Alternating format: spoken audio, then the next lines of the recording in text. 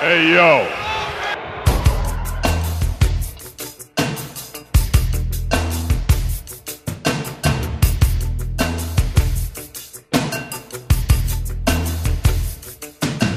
Welcome, Pewter Report readers, listeners, and viewers to another edition of the Pewter Report podcast, energized by Celsius. I'm John Ledyard from PewterReport.com, and with me today on this wonderful Monday evening of the first day of free agency, unofficially, I guess, is the one and only Casey Hudson and Matt Matera from PewterReport.com, ready to break down an eventful day for the Bucs following the eventful day for the Bucs. And Casey and Matt, neither of you were on last night's emergency podcast when Tom Brady came out of retirement. So I think on today's show, if it's okay with both of you, we'll start there. Yesterday, we had an awesome show. Tons of people dropped in, and it was an awesome time. Hearing where people were when they heard the news about Tom Brady was obviously of great importance to me. So I'm curious. We'll start with you, Matt, and go to Casey. Where were you? What were you doing? What state were you in when you heard the news that Tom Brady might be coming back? You're muted, Matt. That's how excited he was. No words. No, he's not muted. He just can't hear him. He is not muted, is he? No, unless your mic on that end is muted. So, Casey, while Matt figures it out, we'll go to you. Where were you when Tom Brady came out of retirement? Not that I'm totally embarrassed by it, but I was being just like a total Sunday fun day girl. I was having a picnic with my best friends over on Davis Island in Tampa. So we were all like, 2 glasses deep of champagne. So we were technically already celebrating the news. We just didn't know exactly what news was about to hit. And then that happened. And then it's like, oh, here we go. We were celebrating for multiple reasons. So yeah, that's what I was doing. Now the shock of it, like I read what was going on in the chat, and then I went to social media, and it was just kind of like an overwhelming burst of why is everybody lying on a Sunday that's supposed to be so calm and so chill and so relaxed. And then you just dig in a little deeper, and then you're like, holy crap, this is for real. Tom Brady is back. Like, I don't know. Yeah, really crazy.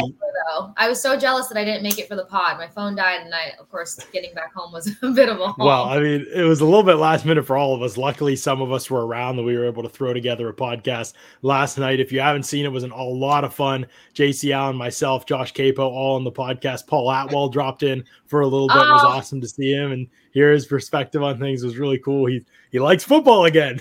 Paul is, for people who don't know, he's like a Brady follow. He's followed Brady and he knows Arians' offense really well and everything, but he, really, when Brady retired, he's like, it was in like a mild depression. Like, do I still like football? My favorite tweet when I got through all of them was Paul's that said coping season was over, and I was like, how real is this? That's true. So many people came to life yesterday when they realized the reality of Tom Brady returning to the game. Look, my guy was down bad, Casey. He wasn't even texting me about football anymore. Like, I felt I was heartbroken for him. And Tampa Bay is right. I can't smile since Brady came back. Lots to smile about. Obviously, it was dismal offseason there for a little bit. Now the whole script is kind of flipped on the Bucs season. So it's going to be very interesting to see how they continue to handle more of this free agency period. We'll see if we can get Matt back in here now. What do you think, Matt? Is he Can we hear you now? Hey, can you hear me now? Yeah. There we go. Let's go. Matt, where were you when Brady? Where were you when Brady came back to Tampa Bay? What were you doing? Yeah, I was actually at a friend's house hanging out when I heard the news and immediately lost it. And then my phone died, which, John, we were texting. I gave you a song suggestion. That's right. I didn't realize the opening line is "Don't call it a comeback." I thought that was the name of the song, but that's LL Cool J's "Mama Said Knock You Out." Then my phone died, so I was scrambling to get a charger and see everything go on. And obviously, then I got back on and started tweeting through it, as the people say. But yeah, I mean, I'm still riding off the high from it. I thought it was, it's awesome that he's back. The podcast last night that you guys did, it was hilarious. And Obviously, Brady was already under contract, but it feels like they just had another big free agent signing with Tom Brady just announcing that he's not retired anymore. So Bucs have already won free agency just by having Tom Brady back. I was going to say, there is definitely a lot of truth to that. Tom Bucs fan says, I enjoyed Florio's meltdown. Yeah, Florio, you speaking of tweeting through it, him absolutely trying to tweet through it on Twitter yesterday was truly glorious. And then trying to like bring up some unknown person that was DMing him meanie things. Like, it was incredible theaters on Twitter. That's why you never log off right there. Oh yeah, there was a great story about breast milk exploding everywhere when someone heard about the Tom Brady signing. If you haven't heard the whole pod yesterday, definitely go check out the whole pod. We had vintage Trevor meltdown laughing moment on the pod yesterday. So yeah, you definitely gotta check that out for sure. Being on his podcast and finding out, that was pretty priceless too.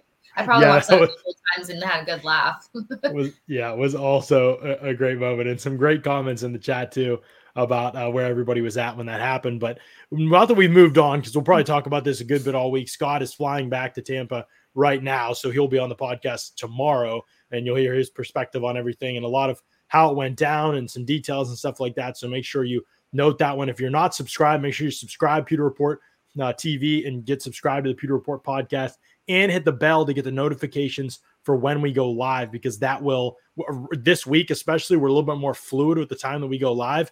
We might be in the evenings most days, and so you'll get notified, and make sure you don't miss it. You can pull it up on your device when we go live if you hit that bell, because we're kind of going live at times that are convenient. Like, we wanted to wait today, and I'm glad we did, because we got to see the Carlton Davis transaction happen, which was super exciting, obviously, and we're going to talk about that next. But first, guys, we got to mention our title sponsor of today's podcast, as it is for all the Pewter Report podcasts, is our friends at Celsius Energy Drink. Celsius powers active lives every day with essential functional energy.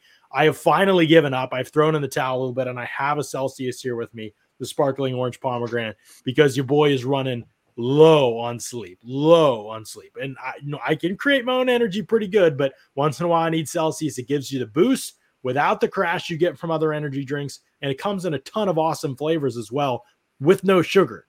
I don't know if you're there listening to what I just said and wondering how that's all possible at once, but that's what Celsius has pulled off. It's really good stuff. You can check them all out. A number of different ways you can do that. You can go to Celsius.com, use the store locator, find out where they are selling Celsius near you, or you can do the Amazon subscribe and save option. Click on those banner ads at pewterreport.com. Get them shipping to your house on the regular basis with the subscribe and save option. That's always a good choice as well. So definitely check those out and get yourself one of the best energy drinks out there on the market, to be honest with you. Let's talk about Carlton Davis. Casey, we were really in doubt whether this was going to happen. The situation to set the table for people. We had been as clear as we could be, and now I'm just going to kind of say all the details out there for people. Carlton Davis market, the Bucs believed it would be under the value of the franchise tag. They believed that if Carlton Davis hit the open market, they could get him back, or at least give him a competitive offer, unless one team jumped the gun and went crazy. But, and this was mentioned to me by a couple people, I don't know this, but this was speculated by a couple people.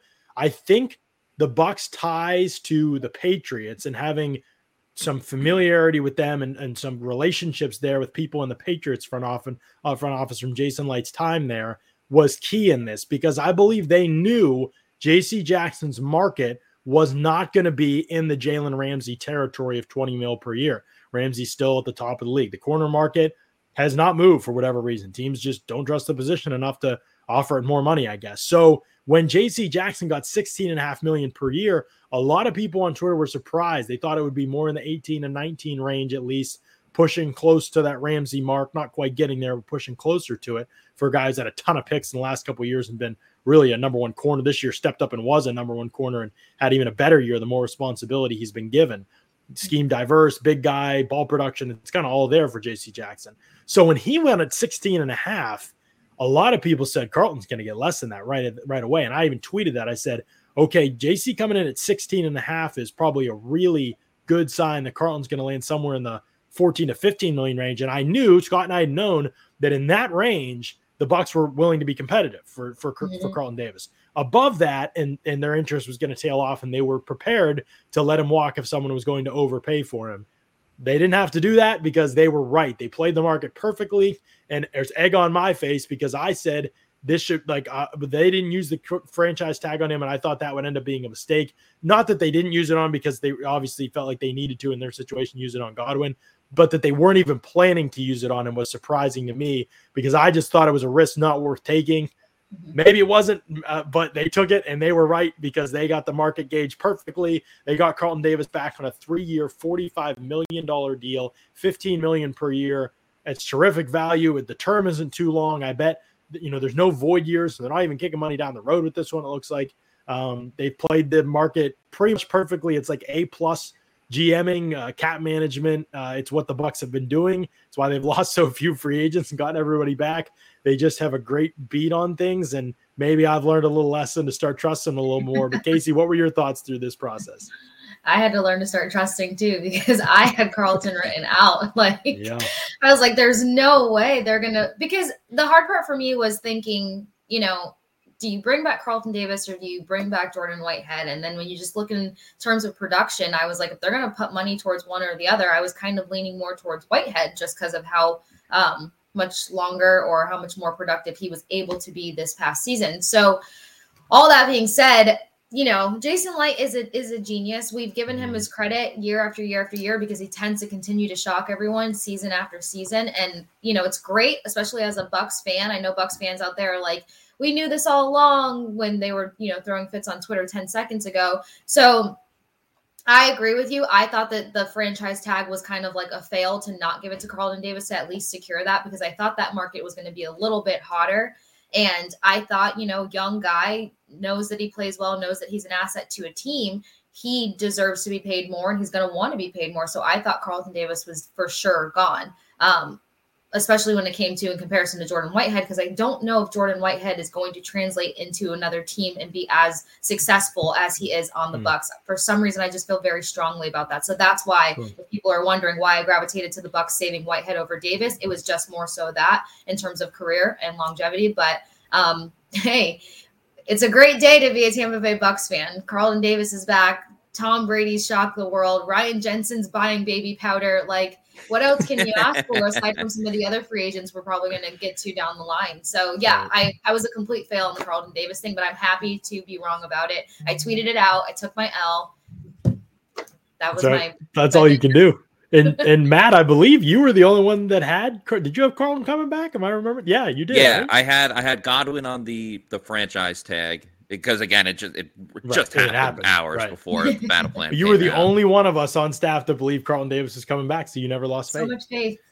Gotta believe. Well, that's the Mets saying. You gotta believe. But yeah, you didn't think Jensen was coming back, though, right? No, that might have been again, some give and take. In a world where Tom Brady's not playing quarterback, I wanted them to get younger. But now that Brady's back, of course, go after Ryan Jensen. Right. But yeah, first of all, Jason Licht and the Bucs front office deserve a ton of credit. As you just said, John, they took a gamble with, letting Carlton go out to free agency, and they couldn't have hit a bigger home run than getting him for $2 million under what the franchise tag would have been. And let's be honest, a lot of us were all very critical of putting the franchise tag on Godwin because then they couldn't put it on Carlton Davis. But it all worked out well. I'm a big fan of Davis's game. I love everything about his game except for the fact that he gets injured a little bit too much and he can't hold on to the ball when passes are thrown his way. But outside of that, he was okay in it in 2020. I know. But I think secondary needs to practice it though. Yeah, everyone outside of Mike Edwards really needs to, like Shaq Barrett. Shaq Barrett has the second best hands on the team, and he's an outside linebacker. But yeah, I think the main takeaway, and I'll wrap this up, is Carlton was one of the big three corners in free agency this offseason with J.C. Jackson as well and Gilmore. So it was important that they had to get one of the three. And, of course, Carlton would probably be the number one target because of his history being on the team. So really couldn't be happier if you're a Bucs fan that they got their guy back under what the projections were that they were going to have to pay him in the first place. So, I mean, it's just a great deal all around. And 3 years, too. One knock is about the injuries and everything like that, but 3 years isn't as bad as, 4 or 5 and everything like that. So nicely done by the Bucs. Just established so much more hope because we're not seeing a whole bunch of 1-year deals right now. We're seeing significant players, even though the age is nerve-wracking when it comes to a Jensen, but you see significant players that are going to be around for a minute. So it kind of takes the pain out of that rebuild phase that we thought was going to really hit this offseason. Pushes it back a little bit, makes it a little less intense or drastic, if you will. So, yeah for sure. Right. No, it makes complete sense. I mean, this is people for some reason, guys, still out there think that the Bucs are just kind of this haphazardly run organization that lucked into Tom Brady and won a Super Bowl. Like, people actually think that. Like, I had a conversation with a guy the other night via DM, somebody who's in the media who covers the league as a national reporter. And they were just like, your boy Jason's up against it now. Is the day before Tom Brady came back. So really bad timing for him. Just not fortuitous at all. But your boy Jason's really up because he knows I genuinely believe Jason Light is one of the top 5 GMs in the NFL. I genuinely believe that. And he was, kind of ribbing me. Oh, he's up against it. It was going to be a roller time for him. And I was explaining to him, look what this guy's done. And he hasn't even gotten that lucky. Like Marpet retiring in his prime, Justin Evans and Kendall Beckwith after hot starts getting totally injury riddled. The stuff with OJ Howard and the injuries over the years, like that, he's run up against some bad luck too in his picks and his contracts and playing the market and putting smart people around him and building relationships with players like Brady to stay in touch with them the whole time that Brady's been away, and you could leave that door open and not jump the gun and trust that was going to situation again, not rush to a lesser option, but hey, if we don't get this top option, we're going to ride with Gavin Trust because we're not going to reach for a middle tier option. We're going to be excellent, or we're going to gear up to be excellent again in 2023. Just everything about the way he leads the organization. This is why I just wasn't nervous just in general. Like there are not many GMs in the league that are going to be, they're as good as Jason Light. And there's not many that are going to be as good year to year as he is. So the Bucs have one of the few good ones out there, and people are going to be surprised. I mean, they should be surprised. They're paying attention. They're going to continue to be surprised because this organization really is just so well run, and Bucs fans should be really optimistic about that. I think Dwayne asked a good question here. Why are Bucs fans down on Carlton Davis? I'm so confused. This is really divisive amongst Bucs fans. Like, there's a lot of Bucs fans that are diehards that didn't really care if Carlton Davis came back. That is crazy to me, given the responsibility he shoulders. Matt, I just feel like his tape kind of speaks for itself, doesn't it? Like, he's a really good player. He might not be like, I mean, look at corners around the league. Jalen Ramsey's getting toasted in some of these games. I mean, Ramsey, that was the whole story. That was the whole storyline in itself. It's like, if the Rams lost the Super Bowl, it would have been because Jalen Ramsey kept getting beat down the field. I mean, we know. And against the Bucs. And Carlton Davis, we know, is a gamer. He likes those challenges of going up against your number one wide receiver and shutting that guy down. I still go back to the divisional round of the playoffs last year where they beat the Saints, and then as soon as they beat New Orleans, he's hopping online and tweeting at Michael Thomas, calling him slant boy. Like, he's got that bulldog mentality that you want to see in a corner like that. So I don't, outside of again that he gets injured from time to time, which you can't always control that. I don't understand what people don't like about Carlton Davis because he checks the boxes in pretty much every category. I mean, yeah, but me being me. Just gonna be K-Hattie for a second. Go ahead, K-Hattie. Play both sides here. My only thing besides the injuries is, like, if you can't stay healthy and you're not the fastest corner, then you got to be getting picks out there or something. Like, there's got to be one little extra wow factor besides the fact that he's a savage. Yeah, you have to have a savage mentality to be a decent or like a quality defensive player. But then, like, what's next outside of that? Like, say he goes into training camp, he's not 100%, he's 80%, and then what are we looking at? A guy that just kind of stays somewhat mid-gear with top receivers. So don't get me wrong. I think he's a beast out there, and he's obviously been one of the largest contributors to holding down the secondary. I just think that they're going to be like a little bit more. And he started to show a little bit more last season.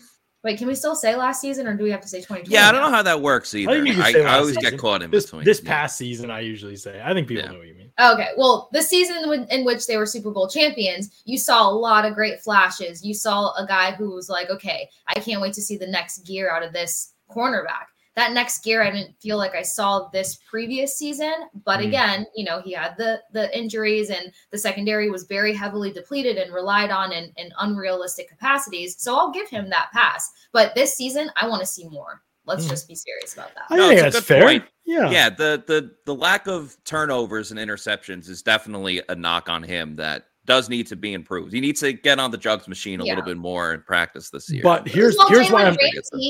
Sorry, go ahead. No, I was just going to say, I think you're right. But here's why I'm not worried about it. Over the past 3 years, Carlton Davis, or over his career, actually, I think maybe over his career, he has like the most passes defense in the last 4 years. And over the last 3 years, I think he's like third in the NFL in terms of plays on the ball, period. That process usually leads to higher interception numbers. And he sustained that process for 4 years. And he had a 4-pick season. And this past year, he had one. He dropped a bunch, but he also played 10 games. And if he just purely 100 yards like Davis in the Tyreek Hill game, he just couldn't physically, just was a bad matchup for him. And every corner in the league has those. It's not just Davis, but every corner in the league has those. I remember Chris Harris used to just get in his prime, just Antonio Brown would just wreck him. I mean, hundreds of yards every single time they'd meet. But anyway, I think those are the kind of matchups like, look at him, okay, maybe one or two this. Then you put him against any bigger body dude like Allen Robinson, he plays great against him. Michael Thomas, he plays great against him. He shut guys like that down, and that's to me. And he's made plays in the football in the context. Now he's got to catch the football and finish a little bit better, no question. But when a guy makes that many plays in the ball, there's just not many corners doing that on a regular basis, as well as not getting torched and lit up on a week-to-week basis. He's not like he's getting thrown at constantly and just happens to knock a few down. Like he's legitimately playing top tier ball, and he's gotten so much better in zone coverage this past year. I mean, he went from being just, a little bit shaky in zone. This past year in 10 games was the best he's ever played in zone. He looked more like a zone corner than a man corner after the year before, to be honest. So his growth, his size, his age, he was young coming in the league. I mean, you just don't give up on that at that position. His mentality, how hard he works, it's a huge win for the Bucs. No question about it. I know we all agree on that, but you're right, Katie. Got to get better in some areas for sure. $5 super chat from Leo. What'd you say? I said, just hit that next gear. That's right. The next gear. Take it to the next level. Yeah. I think it's coming for sure. Leo says, what have you guys been hearing about Godwin, Gronk, Lenny, post Brady returning? I also hope the Bucs maybe look at Landry or T.Y. Hilton for wide receiver 3. Let's talk about Jarvis Landry just for a second, because I think we're on different. Casey, I don't know what you think. I know, Matt, you kind of like the idea, it sounded like, from your article. A Pewter Report and from your tweets. I don't really like the idea as much.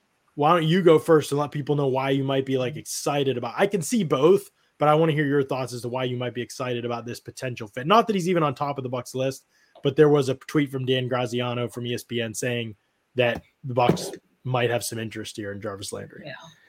Yeah, I just like it in the sense of, and I'm not even saying he's like my number one Bucs free agent target at wide receiver. I just, when Graziano put out that tweet and everything, I just like it in the sense that it's an immediate upgrade at the wide receiver 3 position. Jarvis Landry is a veteran player who's been around for a while. He's still very talented. He had a run of making the Pro Bowls in 2017 through 2019.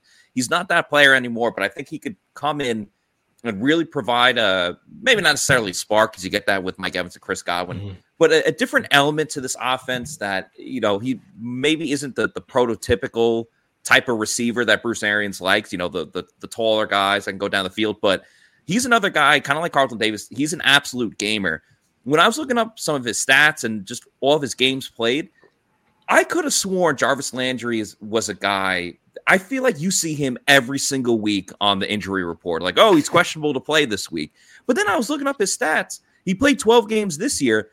The year before that, he played in 15 of 16 games. Outside of that, he's always played 16 games. So I think the Bucs receiver position, all the way going back to 2019 when Mike and Chris both had those hamstring injuries, depth is obviously so important. We noticed that last year towards the end of the season into the playoffs. I like having a guy that's going to be extremely durable out there. I know he's not always playing in an offense that goes vertically down the field like the Bucs do, but I think he could be really important on third downs if, they're deciding to double Mike or Chris. He's not as fast as he once was, but I think the timing mechanism with Tom Brady, it seems like an ideal receiver that could really match up well with Tom Brady. So I think just an immediate upgrade of wide receiver 3, Jarvis Landry, I'm with it. I'm for it. Yeah, I don't disagree with the Brady connection part. The part of it just being because I think Brady can connect with just about anyone. He can work with anyone. Yeah, and he's tough, and he is after the catch, and he does make tough combat catches for sure. But Landry's never been like a very vertical player. So I just worry that he's going to get pigeonholed into being successful in a single role. And if he's not in that role with an ideal matchup too, that's an important part of it too, because people want to play man against the Bucs. Okay, like because there's so many that kind of just like concepts basically that are friendly for defenses to defend in man with the isolation routes a lot of the time. It's like, okay, our guys to beat your guy. Well, if the wide receiver 3 isn't winning those matchups, that's where I worry about with Landry. There's some matchups, but athletically he's never been great, and now he's even more faded from what he once was. So I worry about him in those matchups getting exposed. I also worry that he's like a slot only, and vertically he's just not going to be a threat to anybody. And so it just allows you to focus on other players, focus on another player in the middle of the field. And it doesn't really open up options for you. So I want a wide receiver 3 that has at least like one trump card or like a really good all-around skill set, like a Juju, who I think can play a little more and be a little more vertical on the outside. And I worry that Landry just fits such a tiny role that you would need to basically split his snaps with a wide receiver 4, and they might become predictable depending on who's on the field. If the other guy, wide receiver 4, was like an outside burner and Landry's a slot only, now you don't have the mix and match stuff that the Bucs love. And that's why Scotty wasn't out there. Right? He just too predictable. Every time he's out there, you knew he was going vertical. Look up, go dude. One trick pony, right? You couldn't do anything else for your offense. That's what the Bucs felt. So that's what they wanted Perryman in there. They felt like he could be a little bit more versatile. It didn't really work. They want Tyler Johnson to be that guy. Didn't really work. He played outside a lot of the year. Then he played inside when Godwin got hurt. Neither were good. So they need to find somebody like that. Maybe they can keep them a little more scheme diverse. That's why they taught Evans the slot, so he can be more diverse. And, so all of those things kind of play into it. But Landry's interesting. We'll see what happens there. I could see some traits that the Bucs would like. Casey, Gronk, we know some stuff. Like this is, I don't think I'm giving away anything JC wouldn't like. I think this is JC's eyeball emoji tweet. He's hearing some stuff. And so stay positive on that front. Trust in JC Allen, we trust. And then hashtag sources of JC Allen, we trust. And we'll see what happens on the Gronkowski front. We are trying, if you see me looking down and texting, we're trying to figure out kind of where all that is out. And so we'll see what happens with Gronkowski. Obviously, if he decides to keep playing, I feel like it makes real sense for him to stay in Tampa Bay, but we're just not sure where that situation is at right now. There was some early speculation that it could be kind of one of the dominoes to fall today. Now it doesn't look like that domino is going to fall today. So maybe in the coming days. And Greg Auman had some good things to tweet about how it would be incentive for the Bucs to get those deals done before Wednesday at 4 p.m. with Gronkowski and Sue. But some of those other players, Casey, what are you thinking in terms of their potential to come back and perhaps help the Bucs? Well, I think Gronk's kind of a no-brainer. I mean, he's not playing for money at this point. Gronk's playing because he loves football, and more importantly, he loves Tom Brady. So, I think it was one of those things that if Brady didn't come back to the game, I could totally see him just wanting the fun idea of playing with a Joe Burrow and, having a time for one more season, maybe 2 more seasons. But I think it's telling to the fact that everybody knows the dynamic between Brady and Gronk. I don't think you would see Brady back in the game without his right-hand man, for one. For two, it's doable in terms of, the Bucs capital and what Gronk would really need or want back. And I'm sure he'd be more of an incentive guy versus needing a fat contract. And him working out at the Bucs facility still, that's also something, because when he was on his way out from the Patriots, he was more so doing his own thing. And if you think about it in a larger term, like his family owns a fitness company. So Gronk doesn't really need to go to Bucs facility to get his workout on. That's relationship, that's chemistry, that's continuing to, keep something going rather than ghosting or just kind of being gone for a while and then trying to pick up where you left off coming back on the later end of it. So I definitely think Gronk's a shoo-in, and that'll be situated in the next day or two. I'd be shocked if we didn't have Gronk locked in by Thursday. Yeah, could be a possibility for sure. We'll see what happens out there. Leo, again with the $5 super chat. Thank you, Leo. Listening to some Boston media this morning. Now they're saying Brady wasn't able to force his way out, so he's stuck with the Bucs. Yes, that was the idea with a 41-day retirement to make yourself very tradable. I think things just I guess I gotta play now. First of all, you're talking about a guy. You're talking about a guy who loves to control the narrative on everything. And if you don't believe that Tom Brady is a control freak about the narrative and how information gets released and how everything happens, just look at how Bucs as a whole, from the staff to the players, changed the minute that Tom Brady came through those doors. Interviews were conducted differently. The way players speak to the media changed. Everyone really started to restructure their communication skills to be like Brady. That was the number one sign for me that something was off. And then, there was just a lot of drama playing into so much of whether or not Brady's coming or going and all the other stuff that was taking place. I think Brady just needed silence. So he said, I'm retiring. And then when he was done with the silence, then he came back and look what he's doing. Right. I mean, this is just such a ridiculous narrative at this point. Like the dude unretired to force his way out of, or the dude retired to force his way out of a situation. How does that give any leverage? Like that doesn't make any sense. It's not about leverage. It was just control. Like he got to shut everybody up because then he was done. And then he got so much praise for being done. And I don't know. I mean, you can't imagine. I think he just literally wanted to play football still. Like, I don't know why it's more than that to people. Like, he just stopped playing football and he was tired of the season. And then he just wanted to play again. Like, he realized it was just momentary fatigue and he wanted to play. And all these national people that try and, especially not even national people, people at ESPN NFL Network now. All sorts. Yeah, it's the people at some of these other places. Like, just, I don't understand, man. This is not that hard of a situation. Like, it is very clear what happened. It's very obvious. Everyone involved is on the same page. They all understand. Like, you stop doing something and then you realize you want to still do it. That's it. Yeah, like, he's a human being. He's still. allowed. Like, exactly. He's allowed to change his mind. Yeah, Can he not? It's just weird. Like the whole thing is people's obsessed. Like I saw when he announced his retirement, people were on Twitter were like, "This guy's weird." Like, how's it weird? Like, are you human that's ever changed your mind about? It's just bizarre. Like the way that people. That's so terrible. Yeah, just weird. Like weird responses to something. Like, okay, if you're not a fan of him, just be like the Colts or something and tweet like some funny GIF or video about how he's going to own you again. Like, that's funny. Like, but acting like he shouldn't be entitled to change his mind is really weird. Jarvis Landry. Yeah. Okay, so you're anti Jarvis Landry.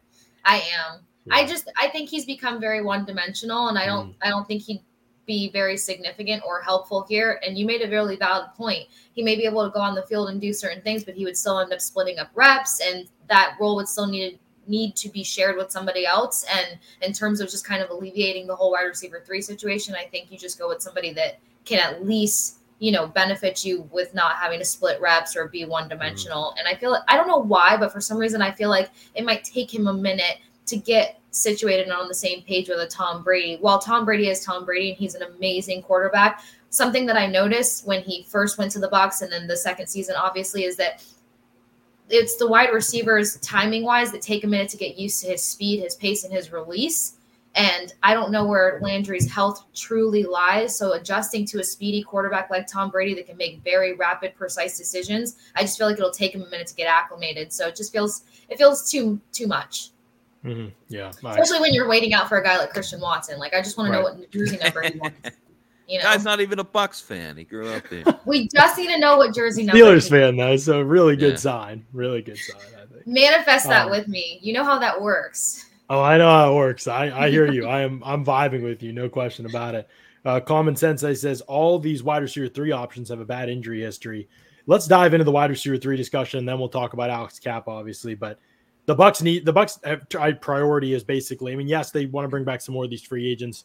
Jordan Whitehead, Rob Gronkowski, if possible, Leonard Fournette, we'll see. I think Ndamukong Suh, Will Golston, I think they want to, again, they can play in Tampa. And all three of the 1 year, the 1 year situation, or Gronk and Suh at least, and then Golston may be a multi-year situation. But all three of those players, if they want to keep playing, and we already know Suh does, I think we'll be back in Tampa Bay. I know some people wanted to get younger on the defensive line, and I get it, but look at free agency. There's run stuffers that are out there. But why not just get the run stuffers that know your system that aren't that expensive? Yeah. And Suh and then Golston. If there was pass rush upside out there, much of it, I would say, okay, go for it. But there isn't there, and there isn't in the draft, really. It's hard. You can't really bank on Devontae Wyatt being there in the first round. I have one free agent proposal I'm going to throw out at the end of this podcast. Chat, don't let me forget that I'm going to throw it out at the end of this podcast. But that's how I feel about the defensive tackle group. And then I mentioned Fournette. I still think it's a long shot. Whitehead, total wild card. He retweeted the Carlton Davis stuff and seemed excited, but I have no idea what's going to happen with Jordan Whitehead in the coming hours. But let's talk about wide receiver 3 in this situation. Before we do, could everybody in the chat, if you're in the chat and you're watching right now or you're viewing this stream, could you give us a thumbs up, give us a like on the YouTube page? If you're watching on another platform other than YouTube, that's awesome. If you could flip over to YouTube, that's even better for us. It also helps us when you give us that thumbs up, boosts our YouTube SEO, helps more people find us. Also helps when you hit the Pewter Report podcast subscribe button and hit the bell as well for the notifications for when we go live. We greatly appreciate that. Going live all week, every day, talking Bucs free agency. This wide receiver 3 spot is tricky because the Bucs clearly have to upgrade there. There's been enough whispers that they're looking at some of these wideouts that they're in on it, but they also will not and cannot, in their mind at least, afford to spend a lot of money on this position. So it is going to be very interesting to see how they vet out the options that are out there. I'm looking at our tracker right now, and I don't know if I'm going to give you guys a couple minutes to pull up a tracker or think of a couple names maybe that you want to mention maybe, but I know Allen Robinson is going to price himself out of a place like Tampa Bay as much as people would like to see that happen. I don't think it's going to happen. Odell Beckham might miss the entire season with injury. So let's just take those 2 big names off the table right away.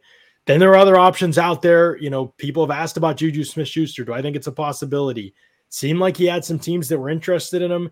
It would be very weird to me if Juju Smith-Schuster waited till the end of free agency last year, had like basically 3 one-year deals for $7 to $9 million on the table, and then just missed an entire season due to injury and didn't do anything when he was healthy, and his market was better this year. That would be weird, but maybe that is what's happening. I don't really understand it, but other than that, it's hard to find a guy that is going to be an upgrade at wide receiver 3. So you almost are looking at where to take chances. AC, what do you think about the wide receiver 3 market right now and some of the options that are out there? Anybody you like for the Bucs? You know, I do like the Juju option, honestly. Not particularly because he's going to be the fastest or, you know, I think a lot of times people keep looking for speed and referral to that wide receiver 3 slot. But what I did like about Juju is his like yards after catch ability. He's a strong guy, and that's really significant in very particular games. But after reading through everyone's stuff, it was Byron Pringle that really stuck out to me. And I was kind of like, why not? This could really be a nice fit here. Very comfortably. I know a lot of people keep asking about Cordell Patterson because he's kind of a hybrid between wide receiver and a running back. I just feel like money-wise, you kind of hit it on the head. They're not going to really dump a bunch in here. I definitely feel strong about the fact that, you know, they're excited about a healthy Chris Godwin, you know, being back, Mike Evans continuing to do what Mike Evans does. I think that there's going to be a little bit of rope there for either Cyril Grayson or Brashad Perriman. Now, as much as I was cheering for Brashad Perriman all season long, I do agree he has brick hands and you can't have speed and not be able to catch the ball. But I feel like there was a lot of hope riding on Cyril Grayson's growth. He was heading in a really solid direction before his hamstring injury, and it doesn't exactly take him out of the running. If he's healthy and he has a solid training camp, I think that they have no problem having hope in him. But as for anyone that really jumps off the page, I mean, I know somebody else mentioned T.Y. Hilton. Mm-hmm. You're 5'10", 5'11", 180 pounds wet, and you haven't broken 1,000 yards in almost 4 seasons. I just don't see any kind of upscale there or them wanting to put much hope into him coming to the Bucs and all of a sudden taking off. I know people think, okay, Tom Brady's in the pocket, any wide receiver is going to do, and that's really not the case. There has to be some kind of you have to be able to see some sort of chemistry building between them where something's going to hitch off, or else all the wide receiver 3s that are kind of sitting on the sideline at Bucs right now would have a way better career this past season. So that spot's really tough for me right now. I don't know why. Matt? Yeah, I truly think if the Bucs are going to go with a wide receiver in free agency, I feel like it's going to be a veteran player that is looking to get that first ring, but might be willing to take a bit of a smaller contract because, one, and this is the beauty of having Tom Brady back, is people want to play with Tom Brady. It's been clear and evidence in the 2 years that he's been here. So, I really thought like Juju would be a good fit, but since you already mentioned him, I think of one guy that's a veteran who he came back from a bad injury a couple seasons ago, but like AJ Green, I know he's not the all pro player that he once was, but again, I think last year playing in Arizona, I still have that play in my head when they lost to the Packers at the end when he like didn't turn around for the ball and they intercepted it in the end zone. So that will stick in my head for a long time. That really bothers me, but I still think too he kind of learned how to play last year when he doesn't have to be the number one guy in a system. He obviously did that a ton with Cincinnati, but like a veteran guy for a cheap deal that still has some gas left in the tank, but clearly isn't the same guy. I still think he would beat out like Tyler Johnson and Scotty as the number 3 receiver. Another guy on this list too. I don't even think he'd be a fit with the Bucs or anything like that. And he's just he never really was a great player when he got drafted. But Laquan Treadwell is just the guy. I look at him and I'm just like, why was his career not better? Because like he balled out in college and then he like never did anything with the Vikings. And every time I see him, it always like, I don't know. I just feel bad because I thought he had so much potential and just didn't really do anything with it. You're the best optimist. I did forget though. I think it was the same. I think it was us three podcasts ago, maybe well over a month. But for some reason, maybe Allen Robinson, I wouldn't hate that entirely. I just think he's priced himself out. Right. Yeah. It seems like the interest in him was real strong today. There was 4 or 5 teams, maybe. So we'll see. Maybe, I mean, you know, if he wants he's coming off a terrible year and he is a little bit older. Mm-hmm. He's still young though. Like that's the thing. Feels like he's been around forever. I don't even think he's 28 or 29.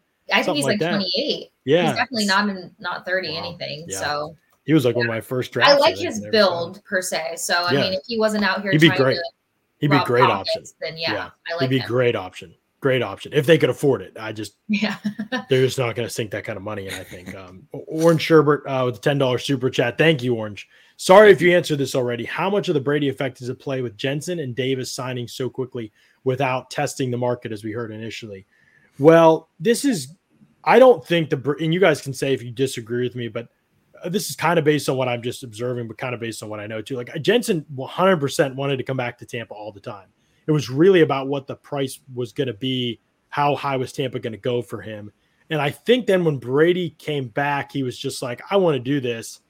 And let's just like agree somewhere. Like he saw, I think Kelsey got 14 and it was just like, okay, like I'm going to have no state income tax and I can get basically in that range.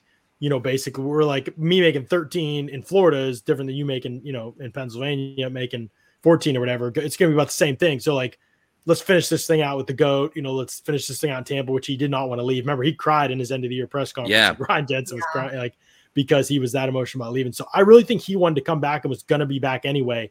If anything, Brady just affected the price tag a little bit, gave the Bucs a little more leverage in terms of being able to get him for 13 and not 13.5 or 14, something like that, I think, if anything.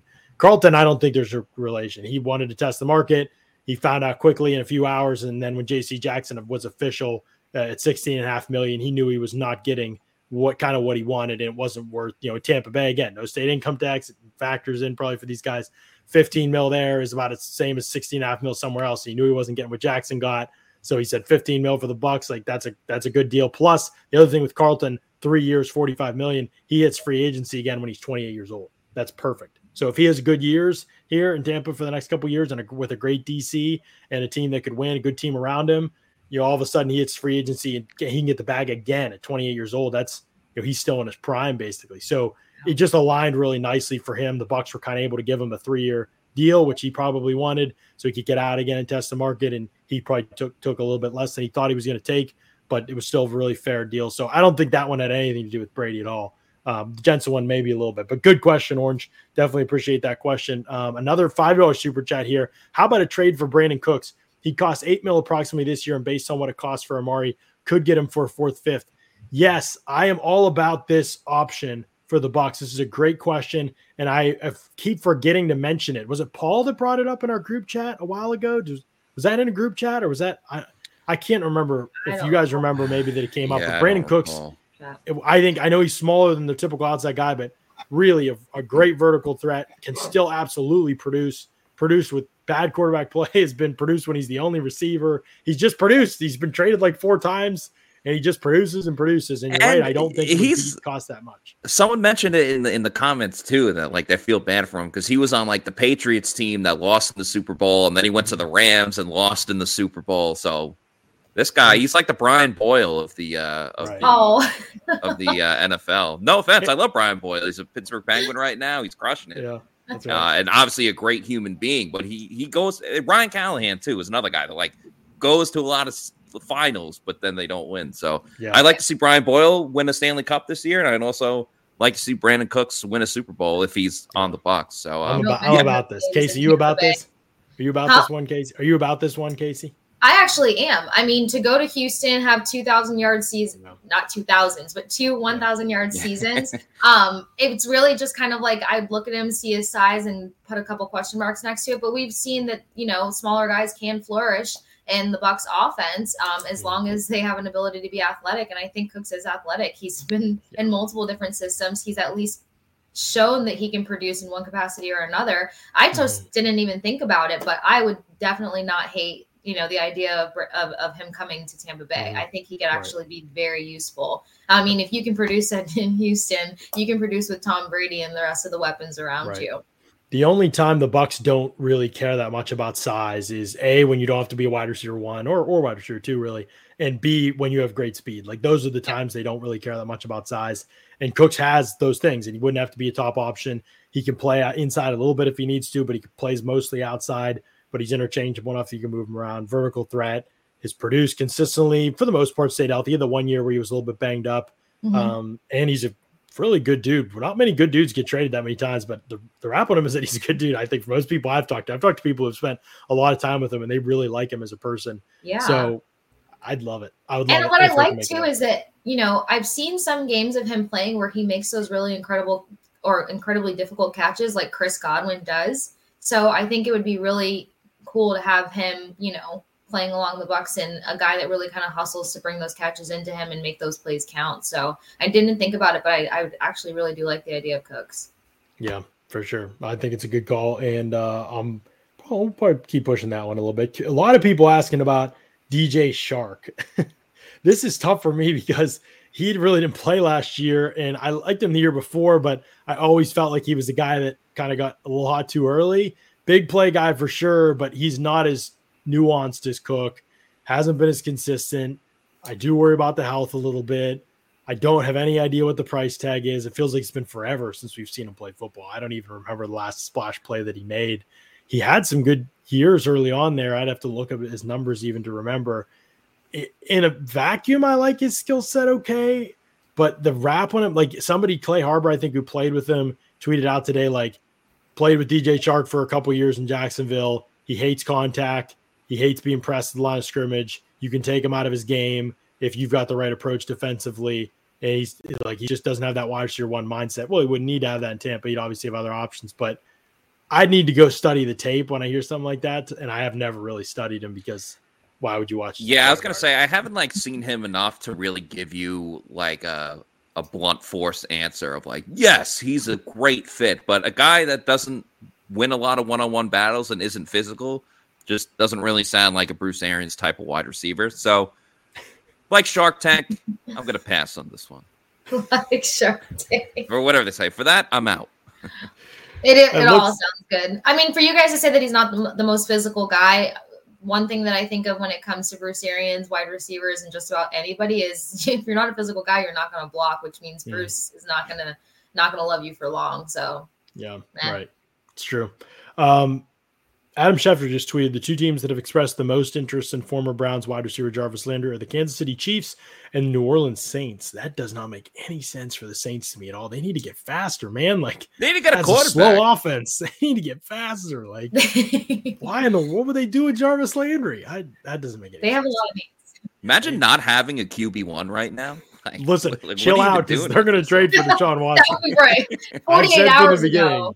I believe that the Saints are going to trade for Deshaun Watson eventually here, and that you're going to eat those. Zay Jones just signed with Jacksonville for 3 years, $24 million. So Zay Jones. Who is Jacksonville's accountant? I just really want to know. I like basically everything they've done. He's definitely doing some illegal stuff. That guy launders money just like Marty Bird does in.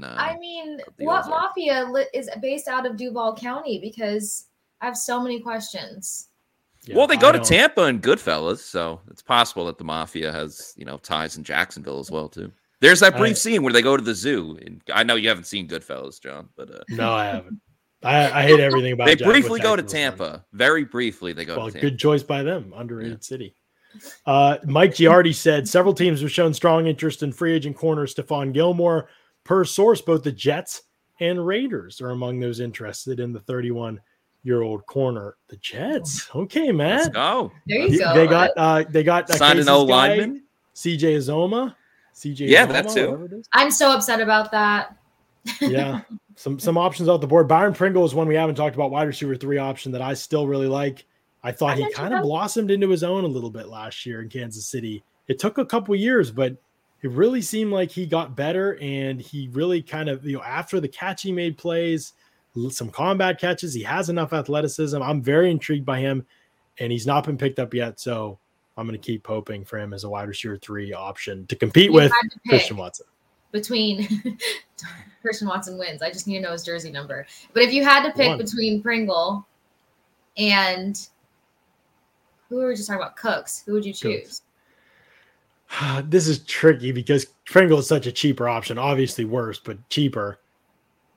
I'd have to look at Cook's number. Somebody said $8 million there. I wonder if that's right after the trade, if that's what it would be. I'm not doubting. I just, the trade can change it, because if some of his bonus has already been paid, then his number, as it shows up on Twitter, his number would be lower to the team that's traded to him. So, and it would depend on the cost for Cooks too. If it's a day 3 pick, I'm fine with it. If it's a round 2 pick or something like that, I don't know if I'd be as gung-ho, but yeah, I'd probably still try to go Cooks. I'm trying to go all in, man. Like, Brady's back. Like, might as well. Win a Super Bowl. Yeah. Like, and I know they lost Alex Cappa today, and we haven't talked about that a bunch. It's one of those things that happens. Cappa's deal wasn't that big looking at it. I think it was clear to me the Bucs just felt like he's a replaceable guard. They don't want to pay out more money in the O-line. They'd rather keep some more options available to them in free agency. Hopefully, that means that they're willing to make a move at wide receiver 3 or willing to make a move for an interior pass rusher. That's what I'm going to spend a second here on. I think that Josh Capo, PewterReport.com, had a great article go out this morning. Scroll down a little bit and you'll find it. And he talked about how the Bucs can go all in. There's just no question about it. They can. There are many ways to create cap space for this team to go all in, and they have very little money on the books in future years. So there's a ton of flexibility to push money down the road and not even be in trouble, because the cap is going to go up so significantly the next couple of years, where that had not been the case in years past. The game is about to change in a lot of ways in that regard. I mean, the Saints have been doing this for 20 years, so it's possible. Like, you could stay a contender if you play your cards right in other ways. So I think they need to go all in for a guy like, when Zadarius Smith got released today, I just said, like, that's just the guy, man. Like, I mean, that is the guy that if, again, I can't speak to his health. I know he missed this past season. I don't think it was all health related. He also was unhappy with his contract in Green Bay. I know the price tag is going to be what it is. You're going to have to pay him a little bit for sure. No question. But I mean, that's a guy that can rush inside, can rush outside, can play. You can move JTS around, gives you so much flexibility up front. It's the quickness you wanted next to Vea. All the games Todd Bowles likes to run, he's terrific at those. The Packers just moved him around, hunted matchups, and got him 25.5 sacks over the last 2 years before he got hurt this past year and only played like 18 snaps. I mean, he's still 29. Like, this is a player that's good, and there's no reason to believe the injury stuff will continue to follow him. He's been healthy throughout his career. He was a little bit of a late bloomer, but it's the perfect kind of player that Tampa Bay should be looking for to put their defense over the top. One difference maker like that, who can be a double-digit sack guy, can move around, but his price tag is not going to be outrageous this year. I mean, he's going to be probably, I would guess, in the $13 million a year range. And yeah, that's a big contract for a team like the Bucs, but they can do it. If they want to do it, they can do it. This is the kind of move you make if you're all in and you're willing to take some chances. The Bucs went all in 2 years ago. They took some chances. It didn't bite them in the butt that year, and they won a Super Bowl. The Rams went all in. They took some chances. It worked out beautifully for them, and they won a Super Bowl. That's how you win in today's NFL. There's too much parity everywhere else. You go all in on talent, and you make some moves like that. That, to me, is what this team has to do. Like, this free agency period, they get their own guys back. I get it. That was a priority. Now I think this day you got to go. You hope Gronk comes back and Sue. Those are deals you work out quickly once those guys tell you we want to come back. But I think you got to go and you focus. You want Whitehead back, but you got to focus on looking at free agency, saying who can we can make one splash with an impact pass rusher, with an impact wide receiver 3, with a trade, with another corner, if that's how they feel. You can never have enough good corners. I'm all about that. To me, that's how they have to treat this free agency period, Casey. I think it's that important. Brady just came back. You got a new lease on life. Like, you have no idea when this opportunity is coming your way again. You can figure out how to replace a guard or a strong safety. Like, those are not back-breaking moves in terms of losing those guys. Good GMs, average GMs can figure out how to replace those guys suitably enough to win, to contend. I mean, look, the Rams, you don't even know their guards. Like, it's just like you can do that, but you can't do it without a wide receiver 3 that can make some type of an impact. You can't do it as easily a position like that. You can't do it as easily at a position like cornerback or at a position like pass rusher, interior pass rusher, where those guys are rare, guys that can move around, play on the edge, get double-digit sacks. You have to pay out for those guys. You have to take some chances. And to me, those are the kind of guys you got to go for. I think the window's open for them. They don't have to take $1 million, but go make a big splash and bring some new fresh blood in from the outside that can make an impact for this team, especially if it's wide receiver 3, awesome. But if it's defensively, I think that's a big deal. Well, yeah, because I don't think that you can do enough at defense. The more solid you are at defense, the more hope you have, because in the thick of those tough games, it's your defense that really pulls through for you. Or what do they say? Defense wins championships. I mean, I couldn't agree more. If you're going to, you got one more breath of fresh air. You got one more chance to really take this all away. And thinking of all the adversity that the Bucs dealt with in this previous season and still how far they got, and the fact that they carry that NFC South championship, the excitement is still very much there of what they're capable of doing next season. So why not give it that extra nugget of hope to think, let's really cross the finish line this time. I think between all the injuries that they dealt with and the depletion to the defense before the offense started to really take a hit, really just kind of speaks volumes to the fact that they should stack up defensively, make sure that they have reliable depth, make sure that they're not overexhausting their lead defensive players. And I thought Josh's article was brilliant. I actually, loved the breakdown on it. I love the fact, and I'm pretty sure because I recently read it, but it was like opened up $45 million of cap space. And that was before the Carlton Davis deal went down almost positive. So that's just, there's so many ways to make this work. And as you said, if you got Tom Brady for possibly one more year, something you didn't think was going to be the case 24 hours ago. Give it all you got. Give this team everyone that they need to be a well-oiled machine to really fight for the Super Bowl and to not be stumped in playoffs by, silly situations, if you will. Right. Some people talking about Tyler Lockett, another trying to get Josh to let us know what that would be via trade. But yeah, I love that idea as well. Paul brought that up yesterday or 2 days ago, maybe in our group chat, that could be an option for a mid-round pick.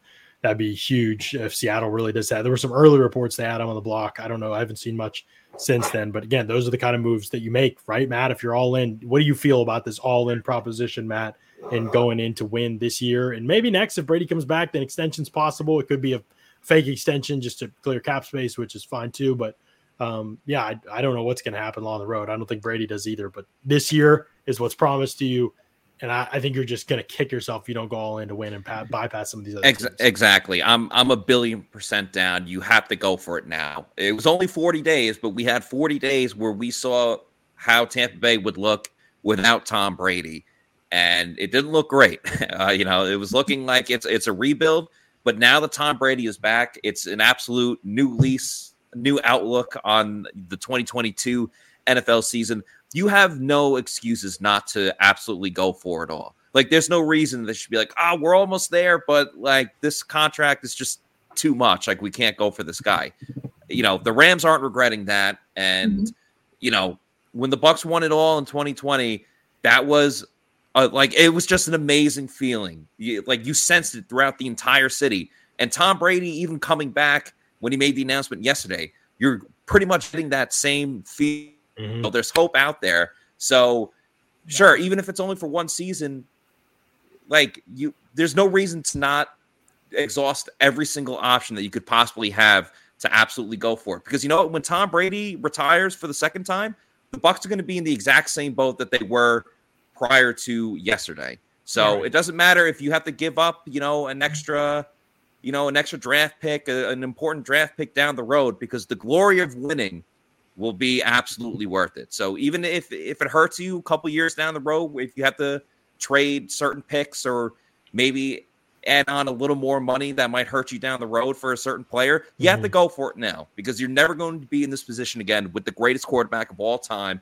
already winning one Super Bowl, but having a great chance to win another. I mean, the NFC, again, we'll see what happens with Deshaun Watson. The NFC is wide open, all right? It's the Packers, but they didn't add anyone new. Obviously, Aaron Rodgers is back, and that's huge, but it's the Packers and the Rams and the Bucs. You're essentially right there in the race. So you have to do everything that you can. Yep. 100% agree. It's vital, I think, that they see it that way. If they don't see it that way, there's a lot of questions. Do we think they see it that way? I don't know. I honestly don't know. I think that they're saying all those things, Will they? Let's see. I mean, last year was about bringing your own guys back, and who could blame them? They just won the Super Bowl. The team was loaded. There was no obvious hole. Like, there was no obvious weakness necessarily. They need to see improvements. Now I think there are obvious things that need to get better. The 4-man pass rush has to be better. They need another interior guy. They've recognized that. Bruce Arians called it their biggest defensive need at the combine. He described the type of player that they're looking for.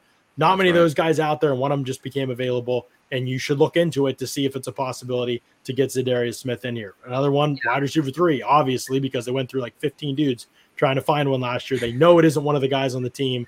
There's been any, it could be this guy. No, they got to get another wide receiver in here, maybe 2. And maybe it's the draft. And I understand that. I love the idea of going to the draft. You know, even if you traded for a guy on expiring like Cooks or I don't know how many years Lockett has left on his deal, maybe just 1, 2. But if you trade for a guy expiring Austin, then draft a wide receiver, he can replace that guy in a year. You know, you're obviously going to have to get cheap at that spot anyway, but there are affordable possible options, and screw those draft picks, man. Like, F them picks, man. F them picks. Like, absolutely. Michael Jordan style. Like, are you kidding me? No, like, don't tell me about what does Tom Brady care about? What does Tom Brady care about future draft picks? That's not his problem. The chances percentage-wise that pick is going to do in 2023 is going to do for you what Brandon Cooks could do for you in this offense. Yeah, in the year of our Lord 2022, let's go after it, man. You have no idea. Yeah, it's a gamble, but somebody did ask, like, how all in do we think the Bucs would or should go? I didn't particularly read it all the way, but hopefully they're watching this pod. Yeah, full send. Get everything you need to get this done. Full send in all caps. Because the other thing, too, is Bruce Arians and Jason, and I wrote that in my battle plan, they both alluded to the fact that they're going to bring back as many guys as they can. Now, I know that my plan was a little controversial because I had JPP coming back. That's more so of, like, you know, just like the perfect little story. JPP's career is really done. I don't see him wanting to play for another team to end his career. I think he wants to end with a team that feels like a family. And I think the Bucs will try to do that. But I agree 100%. You need to bring somebody in that's going to get the job done. You need to let those players that are going to be able to manage more reps do so, like a JTS. But as for the defense, especially the interior, there was that spree of games where they were really struggling to get into the quarterback. They weren't really totaling up many sacks. It was very strange feeling to see that defense be so meh. So I say go for broke. Yeah, absolutely. You have nothing to lose. Right. Common sense. They said if they don't show Brady, they're all in. Why would Brady come back in the first place? Right. I'm assuming that maybe they've had those conversations. Maybe they are willing to. It takes 2 to tango. You need some other options to come available. But yeah, you're aggressive enough. You go out and you get them. And by the way, it doesn't have to happen this week. Look at how many moves were made in the summer. Look at how many moves were made right before, during training camp in the season. Leonard Fournette was like 2 weeks before the season. Look at the Rams. I mean, Odell Beckham and Von Miller. Midway through the season, right. Like, but it just has to be your mentality. Your mentality has to be that you have to be constantly looking at all the options. You're in on everything. You're not overvaluing draft picks. You're recognizing what it takes to win a Super Bowl in the year 2022. Like, that's just what it takes. There's too many good teams, too much parity across the league. You've got to get the best guys, like, period. And they need to make sure that they've got the best guys. That's how they won it 2 years ago. And hopefully they take that seriously enough to go out there and do it again because it's important. Speaking of the best, let's talk about the best. The best, JC, or the best, Matt. I'm sorry, Matt, I called you JC. Matt's face. Matt's like, the best place to take your family for some food, some bowling, and some fun is with our friends over at Pin Chasers. Tell our friends, tell the people, Matt. I will tell the people you are missing out if you're not going to Pin Chasers. Excellent place to bring friends, family, set up an outing, throw a birthday party there. If you got a birthday party for your kids coming up soon, they have different deals. I'm talking literally every single day. You want to go tomorrow on Tuesdays, get all you can eat pizza. The entire grill is underrated to begin with. They got waiters and waitresses that will bring it right to your table. So you don't even really have to lift a finger other than trying to wave over a waiter or waitress to come and take your order. They got all you can bowl on Thursday nights and $1 Miller Lights. If you go to pinchasers.net, you can see all the different deals, prizes, different fun things they got going on. Anthony, the owner, is a huge Bucs fan. He has season tickets. So if you go to Pin Chasers, you're helping out a fellow Bucs fan. They have multiple locations that you can see on the screen right there. So make sure you go to visit Yeah, make sure you go to pinchasers.net for all of your bowling needs, wants, and wishes, and Pin Chasers will take care of it for you. Great stuff from our friends at Pin Chasers. Absolutely love it. Somebody said that you need to change the name to Ring Chasers. Oh, I will getting Brady back. Interesting. Yes. Okay. Hey, we appreciate everybody jumping in here. Great show. As always, hit the thumbs up before you leave. Give us a like on the show. Helps boost our YouTube SEO. Gets out to more people. The show grows. We grow. We all get rich. We give the money back to you. Yeah, I don't know. I haven't played that far ahead, but that's how it works. So we appreciate y'all jumping in here, tuning in with us, talking some Bucks free agency. More moves are coming. More moves and news are on the way. Make sure you're following along, PewterReport.com. Tons of stuff up there, including the up-to-date free agency tracker, position by position. You can check and see who's available at each position as you go down. Lots of awesome stuff that you can check out on PewterReport.com right now. Content pouring out all of the time. So we appreciate y'all. We love y'all. Thanks so much for tuning in. We'll catch you again tomorrow on another edition of the Pewter Report podcast. Out. R.I.P. Scott Hall.